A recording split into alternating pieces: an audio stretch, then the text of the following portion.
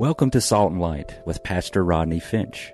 Salt and Light is a radio outreach ministry of Calvary Chapel, Cary. Jesus, speak to me. Open your word and reveal your heart to me. Salt and Light is a series of verse-by-verse studies through the Bible, focusing on its practical application to our everyday lives. Salt and Light is recorded live at Calvary Chapel, Cary in Apex, North Carolina. Stay tuned. At the end of the program, we will give you information on how to contact us, so be sure to have a pen and paper ready. Today, Pastor Rodney will be teaching from the book of Galatians, chapter 1. So grab your Bibles and follow along. Now with today's teaching, here's Pastor Rodney. Coming across this story, and it is a very lengthy story. I thought it was a really good story, though, and I thought, well, I sure like to read it to the church in my message today, but it's so lengthy, I thought it might take up too much time. But as I continued this week, are you listening?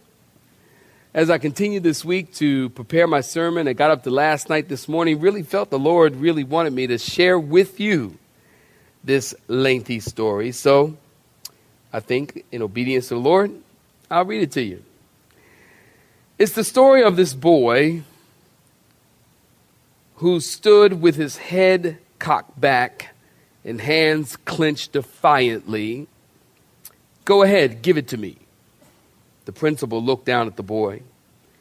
How many times have you been here? Apparently not enough, the boy said.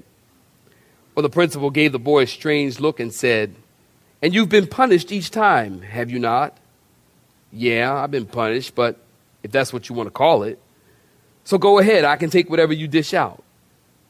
And no thought of your punishment enters your head the next time you decide to break the rules, does it? Nope. I do whatever I want to do. Ain't nothing you people gonna do to stop me either. Well, the principal looked over at the teacher who stood nearby.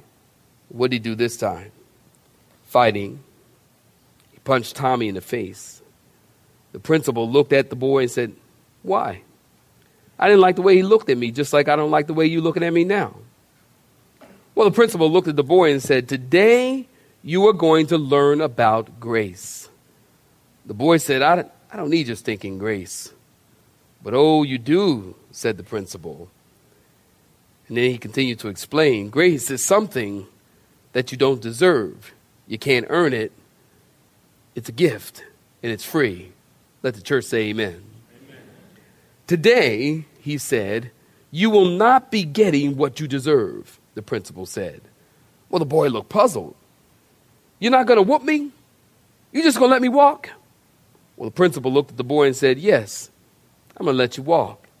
The boy said, no punishment at all, even though I punched Tommy? Oh, there has to be punishment. But what you did was wrong, and there are always consequences to our actions. There will be punishment. Grace is not an excuse for you doing wrong. I knew it, as the boy said as he held out his hands. Let's get on with it. Well, the principal nodded toward the teacher. Bring me the belt. Well, the teacher presented the belt to the principal. He carefully folded it in two and then handed it back to the teacher. He looked at the boy and said, I want you to count the blows. He came from behind the desk, the principal, and stood in front of the boy. He reached out and he folded the boy's outstretched hands, and then he turned to face the teacher with the principal's own hands outstretched. One quiet word came from the principal's mouth. Begin. The belt whipped down on the principal's hand. Crack! The boy jumped 10 feet in the air. Shock registered across his face. 1, he whispered. Crack! 2. His voice raised an octave. Crack! 3. He couldn't believe this. Crack! 4. But tears welled up in the eyes of the boy. Okay, stop. That's enough. That's enough. Stop. Crack! Came the belt down on the calloused hands of the principal. Crack! The boy flinched with each blow. Tears beginning to stream down his face. Crack! Crack! No, please, the boy begged. Stop. I did it. I'm the one who deserved it. Stop, please stop. Still the blows came, crack, crack, and one after another. Finally, it was over. And the principal stood with sweat on his forehead and running down his face. And slowly he knelt down and he looked at the boy for a few seconds. And then with his swollen, bleeding hands, he reached out and he grabbed the boy's face as the principal was weeping. And he said, "That's grace." Isn't that a great story? Isn't that a great story? That's grace. I wanted to read you that story because, listen, we've been talking about grace.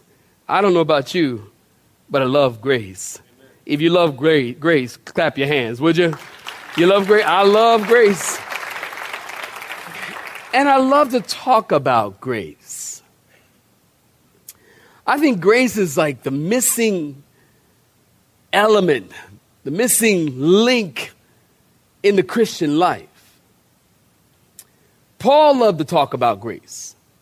120 times in his epistles, he refers to grace. 120 times he wrote 2/3 of the New Testament. And Paul talks about grace. If you've been with us, not last week, the week prior when we were together, you know Paul has been defending the gospel of Jesus Christ. Paul has been defending the gospel of grace. Paul has been defending, are you listening, his apostleship. Why? Because there were these men known as the Judaizers who were seeking to lead the people back under the law. So Paul would go into a city and establish a church, and these Judaizers would wait until Paul leaves, and then they would come behind him and begin to cause the people to question the ministry. I find it interesting, don't you, that these Judaizers would come behind Paul and cause the people to question. The Judaizers weren't planting churches. The Judaizers weren't doing the ministry. They weren't going in there doing the hard work of the ministry. They would wait until Paul went and did the hard work of the ministry. Then the religious folks would go behind Paul and say to the people, because that's how religious folk are. They ain't going to do no work. They're just going to talk about it. Don't say amen. I'm not talking to anybody in this room. I'm just making a statement. That's all. So they would go behind Paul and they would say, now, who is this Paul guy? I mean, really, he comes in here talking about grace. He comes in here talking about liberty. He comes in here talking about you don't have to be circumcised and all of these things. I mean, who is this Paul guy and where are his credentials? And you don't have to listen to him. And he wasn't a real apostle anyway, these Judaizers would say.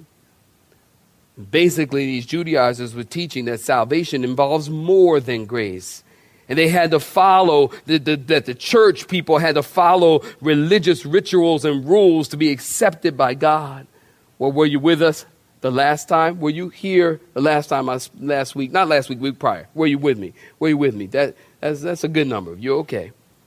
Then you know, if you were with me, if you weren't, Paul said that if anyone comes preaching to you any other gospel than that which you have already heard, let them be, what, saints? Accursed. Or the Greek word is anathema. That's the strongest word, listen, in the Bible. This word anathema means to be damned to hell.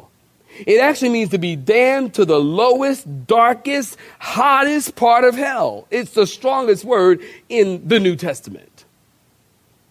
Paul says, if anybody comes behind me, preaching any other gospel, Paul says, he even included himself. Paul says, if I come later and tell you something other than this gospel of grace, then Paul said for himself to be damned to go to hell. I'm not trying to cuss. Pastor ain't cussing. Say amen. Pastor ain't cussing. I don't drink either. I ain't no sipping saints. Amen. Oh, y'all got quiet. Oh, y'all drinking? Y'all got quiet on me, didn't they, Nick? They got quiet. Okay. We're going to leave that alone. I pray for you. Paul said, if anybody comes preaching any other thing, including me, let them be accursed. Now here, let me just give you this outline because I promised you I would. Got your pen? Got your pad? Got your pen? Got your pad? Say amen. Got your pen? Got your pad? Say amen. Let me give you this outline. I told you I'm going to give it to you every single time we teach in this book of Galatians, because I want you to understand the book outlines very easily. In chapters 1 and 2, Paul describes his experience in regards to the grace of God. In chapters 3 and 4, Paul describes his doctrine in regards to the grace of God. And then finally, in chapters 5 and 6, Paul describes the application of the grace of God to our lives. Chapters 1 and 2, Paul describes what, saints? His experience. What, saints? Some of y'all ain't say it. What, saints? His experience in regards to the grace of God. Chapters 3 and 4, Paul describes his what? His doctrine. In chapters 5 and 6, Paul describes how the application, how it works in our everyday lives. I told you I'm going to title each and every one of these sermons, Grace-Filled Freedom. We pick up our study. Actually, we're going to pick up our study exactly where we left off. I usually kind of go to the next verse, but we're going to pick up exactly where we left off the last time in verse 10 of Galatians. Paul says, "For do I now persuade men or God? Or do I seek to please men? For if I still please men, I would not be a bondservant of Christ. But I make known to you, brethren and sisterin," I want to keep the ladies in there, "that the gospel which was preached by me is not according to who, saints? Man. For I neither received it from man, nor was I taught it, but it came through what, saints? The revelation of Jesus Christ. For you have heard of my former conduct in Judaism, how I persecuted the church of God beyond measure, and I tried to destroy it. And I advanced in Judaism beyond many of my contemporaries, in my own nation, being more exceedingly zealous for the traditions of my father. But when it pleased God, who separated me from my mother's womb and called me through his what?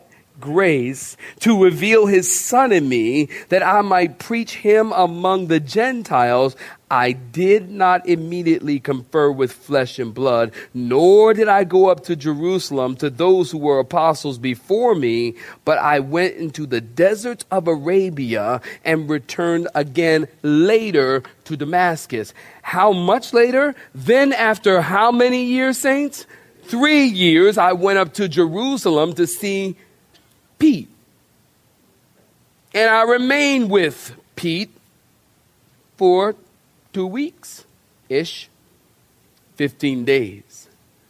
But I saw none of the other apostles except James, the Lord's brother. Now concerning the things which I write to you, indeed before God, I'm not lying.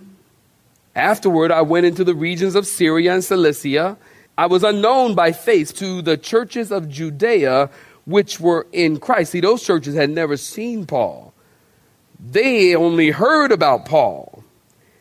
And now they're hearing, he who persecuted us now preaches faith, which he once tried to destroy. They were perplexed. Man, this guy was destroying the church and killing Christians, and now he's a believer? I mean, think about this. Can you imagine Paul going to one of these churches? All they ever heard about was this guy who was destroying the church, killing men, women, and children, all in the name of the God of Judaism. And now all of a sudden he comes to one. Can you imagine all of a sudden he comes to one of these churches? He shows up. He says, "Hey, guys, I'm Paul the Apostle." And they're probably like, "Run! He's going to kill us, run!" That's the running motion. Run. Run! Paul's going, no need to run. I'm a believer now. They probably like, "What you talking about, Willis?" That would be hard to believe. I mean, really hard to believe. They had never seen him. They heard about him. And now they're hearing he's preaching faith. Well, they got excited for him. And what did they do in verse 4? Will y'all please read it together? Verse 24. What did they do? They glorify God in me. Saints, stop right there. Give me your attention. Paul said, if anyone, we talked about it, comes preaching another gospel, let them be accursed. Now listen, perhaps you may have asked the question. Someone may ask the question, what gives Paul the right to speak with such authority? What gives Paul the right to say that his message, listen, that his message is right and every other message is wrong? Do you understand? This is what we Christians do. At least we Christians who believe in the inerrancy and the infallibility of the Word of God. That means God's Word is right and everybody else is wrong.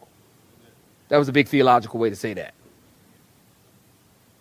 God's Word is right and everybody else is wrong. Somebody please give me a hearty amen. What gives the Christian, here's my point. What gives the Christian the right to say, we are right and everyone else is wrong? What gives Paul the right to say that he is right and everyone else is wrong? Well, in these verses that we just read, listen, Paul answers that question. If you're taking notes, you write this down. He tells us, first of all, of his motive. His motive. You're taking notes? He tells us of his motive. Secondly, he tells us of the origin of his message. And then thirdly, he gives us some background about his training and conversion. He tells us of his motive.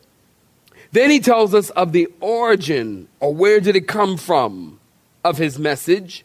And then he gives us some background about his training and about his conversion. Now listen, before we dive back into this, saints, look at me, give me your attention. One of the things that I think we fail to realize in the church in the U.S., let me say that we fail to realize is that when we are reading the New Testament, the message that Paul the apostle and the apostles were preaching was a dangerous message. We fail to realize that. It was a dangerous message. When they preached the gospel, they were putting their lives at stake. And the reason they were putting their lives at stake is because the message of the gospel that they preached, was two things. Number one, it was an insult to the Jews. And secondly, it was a threat to Rome. Write that down. It was an insult to the Jews and it was a threat to Rome. You see, it was an insult to the Jews. How? Because listen, their scriptures said, the Jewish scriptures said that anyone who hangs on a tree is cursed. And so the Jew would argue, how can Jesus be the Messiah when according to the Old Testament, he has been cursed by God? Because he hung on a tree. Because they failed to understand. Because they failed to realize. Because they failed to read 2 Corinthians chapter 5, verse 21, which says, for he made him, Jesus, who knew no sin, to be sin for us, that we might become the righteousness of God in him. The Jew didn't read that. And they didn't understand. You know, somebody once said it like this. A sinless Jesus became sin-filled so that sin-filled people can be sin-free. I like that so much, I'm going to read that again for myself.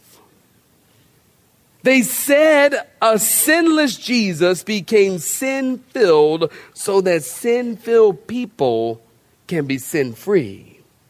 So the message of Jesus as the Messiah was an insult and confusing to the Jew. Not only was it an insult, are you listening, to the Jew, but it was also a threat to the Romans. Because during this time, the Romans controlled the region. And Rome didn't like the fact that Christians were declaring Jesus as king. And that's why Paul and the apostles and thousands of other Christians suffered beatings and tortures and lost their lives. You see, in the U.S., listen, we don't know anything about that. We forget that we live in a Christian-friendly culture. Note, I said it's a Christian-friendly culture. I didn't say it was a Christian culture. Because contrary to popular belief, this is not a Christian culture. Can more than one person say amen? Thank you, David. Stay with me. This is not a Christian culture. We got God we trust on our money. We think we're Christians because we go to church on Sunday morning. Might even throw a Wednesday night in there every now and then. Maybe, hey, I'm a two-timer. I come Christmas and Easter.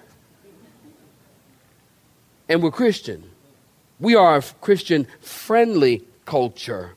And it is safe to preach the gospel in this country. But do you understand? Are you listening? Do you understand that there are many, many peoples on the planet today? What's today's date? The 16th? 17th. The 17th of August, 2008, there are people today who live in other parts of the world who are not free to read a Bible, who are not free to carry a Bible, who are not free to even go to church. They are not free to practice the faith that they choose to practice. I told you, in Rajasthan, there are believers there who will be killed if they openly practice their faith. In Rajasthan, the government will pay you $200. $200 to kill a pastor. The money comes from the government. They will pay you $150 if you kill a Christian. Don't y'all understand how blessed you are? We live in a country where we are free. Say a better amen than that. We live in a country where we are free to read our Bibles. We're free to carry our Bibles. I was in a meeting where I told you, I'll tell you again. I saw a pastor walk in carrying a bag of rice. Rajasthan, India, North India, the persecuted church, the underground church. And he walked in carrying a bag of rice. He sat down. He reached into that rice bag and pulled out his Bible. That blew my mind. He had to carry his Bible in a bag of rice. He couldn't carry it on the street like this. Stop on the corner, wait for the bus to come. Yeah. Oh, yeah. Yeah, the word is a light unto my feet, lamp to my path. Can't do that in Rajasthan. Do that in Rajasthan, you'll be dead. You see? We live in a Christian-friendly culture where it was safe to preach the gospel. When Paul was preaching the gospel, or when the apostles were preaching the gospel, their lives were at stake. It wasn't a Christian-friendly culture at that time. Paul tells us, point number one, his motive. In verse 10, saints, please peek at it in your Bibles again. In verse 10, as Paul says he wants them to understand his motive for preaching the message. And he says, for do I now persuade men or God? Or do I seek to please men? Paul says, my motive in preaching isn't to please men, but it's to please God. You see, if you're ever in ministry to please men, that's a recipe for disaster. Do you understand? Say amen. You can't be in ministry. You'll never make it. You'll never make it. Some people want to get in ministry for all the wrong reasons. I don't care if you're cleaning the toilets in the church. If you're cleaning the toilets in the church so that the pastor can see that you are humble. Yeah, I didn't say humble. I said humble. Y'all know. Some of y'all know. You clean in the church so the pastor can see that you are humble enough to lower yourself to clean. Listen, that's a recipe for disaster. You're not to do ministry to please men. Paul says, I wasn't interested, and I'm not interested in how I'm seen of men. He was only interested in how he was seen of God. His motive in ministry was to please men. Also, Paul talks about the origin of his ministry in verse 11 and 12. Go ahead and peek at it. As Paul tells us, the origin of his message.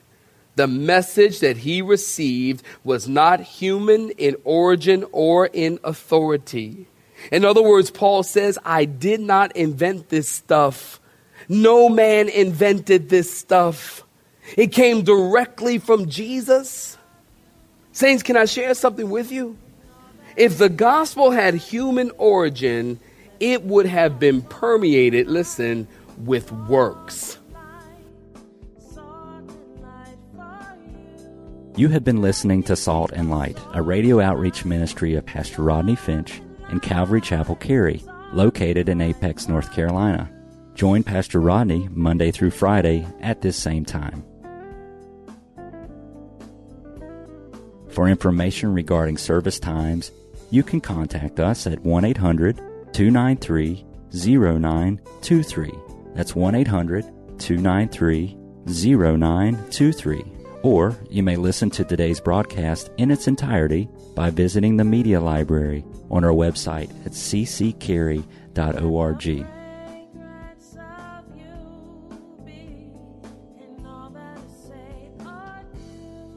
We would like to thank you for tuning in to Salt and Light and pray that you have been blessed. Until next time, may you be salt and light.